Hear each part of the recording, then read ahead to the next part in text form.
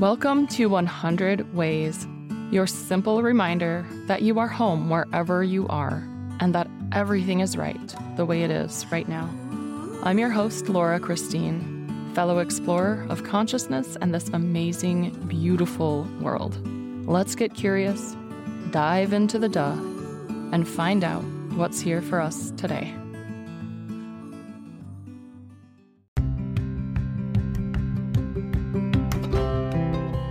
Welcome to 100 Ways. This is your daily exploration of self and soul. I'm your host and fellow explorer, Laura Christine. Let's dive in and find our way home.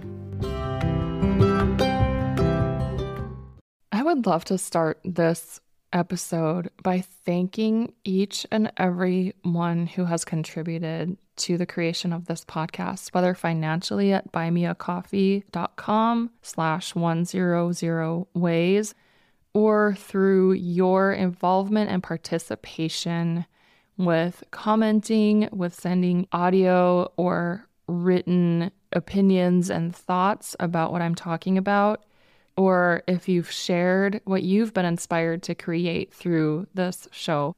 I'm beyond grateful. I appreciate every single one of you, and I truly can't express how much your energy and love mean to me. Jared is starting this episode off with talking about those meetings that his higher self, mind, and body would have amongst themselves during his silence. There would be some conversations where my body is just like, what the hell, man? I'm uncomfortable, and mind, you're just off thinking about whatever. And my mind's like, I can't control myself. It's just happening. And mind and body are just getting angry at each other. And my higher self, my consciousness is like, hey guys, it's fine. Let's use some love here. Instead of yelling at each other, how can we just acknowledge the truth here? What is the truth? Like, mind, yeah, you're wild. Body, you hurt. This is true right now. We don't need to change it. We just need to see it. So stop judging how wild the mind is, how uncomfortable the body is. It's not good or bad. Acknowledging that is when I think things started to happen for me, where my mind would be like, okay, I am wild, but I'm going to put some work into paying attention to a specific thing. And so by like day 6, I could spend probably 15 to 20 minutes. By that point, it's not just focusing on the sensations of breath on my nose or my upper lip, but it's scanning through my entire body. And I could start at the top of my head and scan my scalp and my face, and then my throat and the back of my neck and my shoulders, my arms, my chest and my back and pelvis and legs and toes. And pretty soon those scans were happening just like a fluid motion from like top to bottom. And like, take a breath in and it's this whole scan of all the way down, breath out, and the scan would come back up. And it was, I can't claim that I was spending 10 hours a day doing that, because there was still a lot of time when it was like a thought would come into my mind about some cool project I wanted to work on, or a relationship that I have or have had or want to have, or desires and aversions would start to arise again. But I do think that by day 8, the tool of my mind had been significantly sharpened to the point where I was using it in a very deliberate way, and began to recognize, going back to what I believe the core of the Vipassana teaching to be, is we have all these sensory organs. We have our nose to smell, our eyes to see, our skin and nerves to feel, our ears to hear, etc. And so we're always receiving these inputs from the world around us.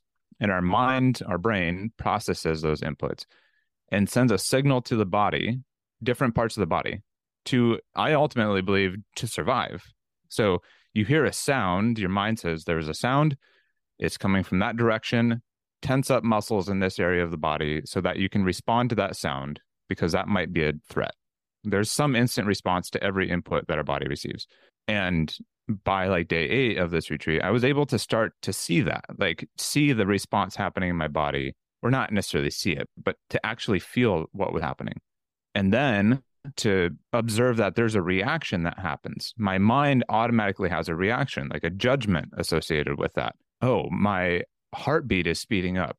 that's bad. The reaction is, let's get out of this situation because your heart rate is speeding up. And I would think, I was like not intentionally thinking about things like this, but they would just like other thoughts that would show up. Something like you're on an airplane and someone stands up in the aisle next to you and says, I have a bomb. And my body would start to react to that. My heart rate would speed up and my face would get flushed. And I was able to observe what my reactions were to this and think about like, okay, what does that mean? Now, in this moment where I'm having this reaction, instead of just reacting, we can make a choice. We can have a response instead of a reaction. Then it becomes a deliberate thing. And I think this is where like free will starts to come into the equation, because I mean, perhaps this is the only point where we have some semblance of free will. We get to make a choice right there. There's a feeling in our body. Our mind knows where that feeling is. We've sharpened our mind to the point where we can see the feeling in our body. And instead of reacting to it, we can make a deliberate response to it. So instead of yelling at my kids because they spilled milk on the table, I'm not saying that's my this is just an example here, but I can sense, oh, there's anger arising. Like there's this emotion arising in my body because I feel my arms getting tense. And I know that normally when I feel this tension in my muscles, I yell at my kids who did nothing other than just be kids.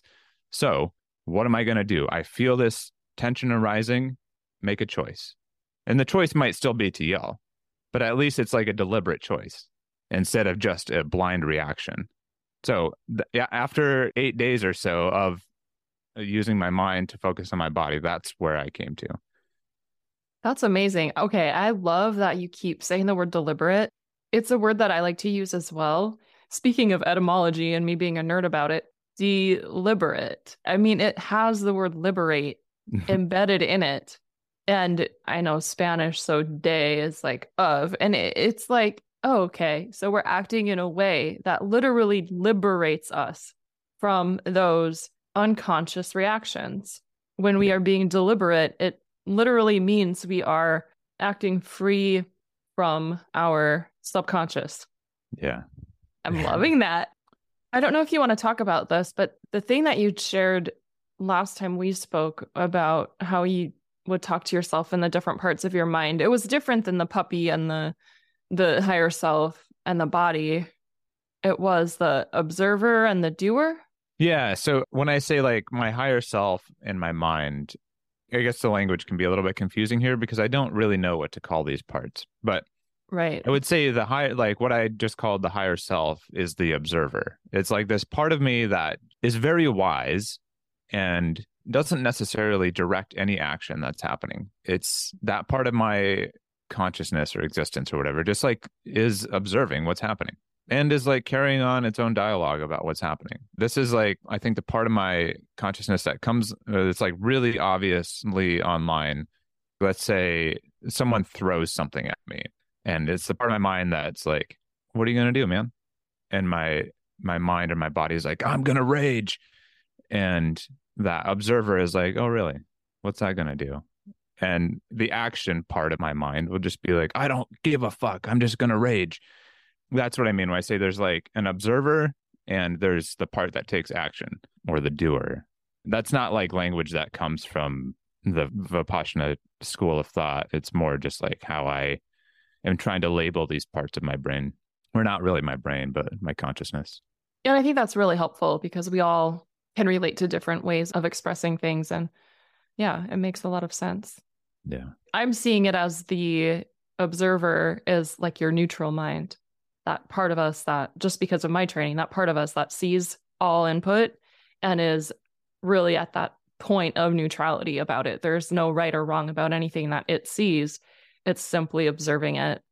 And then also the way you're talking, it's like when you're home in yourself, as I talk about so often, I think deliberation happens automatically in that sense because it doesn't feel like you're really choosing your actions. You're simply following that knowing. And maybe it's because it's so deliberate that it is really free of those subconscious patterns. And we're just moving through the way we want to because it's duh. Yeah. Yeah. I feel like that got a little heady though. I'm like, okay, just breathe back into your body. I'll see that. That was a lot. I think the next segment of my discussion with Jared might be my favorite because it ties in so seamlessly with this thread of a theme that's sort of coming out in this podcast of the patriarchy and how it affects masculinity and how it really affects men's mental health. Tomorrow, we are going to head back to India and explore a monastery near Dharamsala with Ethan. I really love that Jared's been talking about meditation and what his mind is doing during it, because a big part of what Ethan was looking for in India were those places to experience more of himself in meditation and spiritual practices. And he talks about the way he was thinking about or experiencing the way he was meditating. I can't wait to share that with you this weekend. And I can't wait to share the rest of Jared's conversation on Monday and Tuesday. Until next time, we are sending you all the love and then some more. We'll talk tomorrow. Thank you for exploring with me today. I would love to continue this conversation with you. We can do that at laurachristine.us.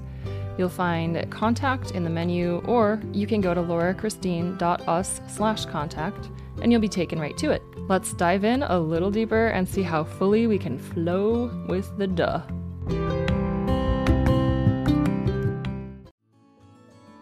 Thank you for being here. I would love to hear from you. Go to laurachristine.us to let me know your thoughts on this. And remember, as Rumi said, there are hundreds of ways to kneel and kiss the ground. Also, you can't fuck it up. I said that.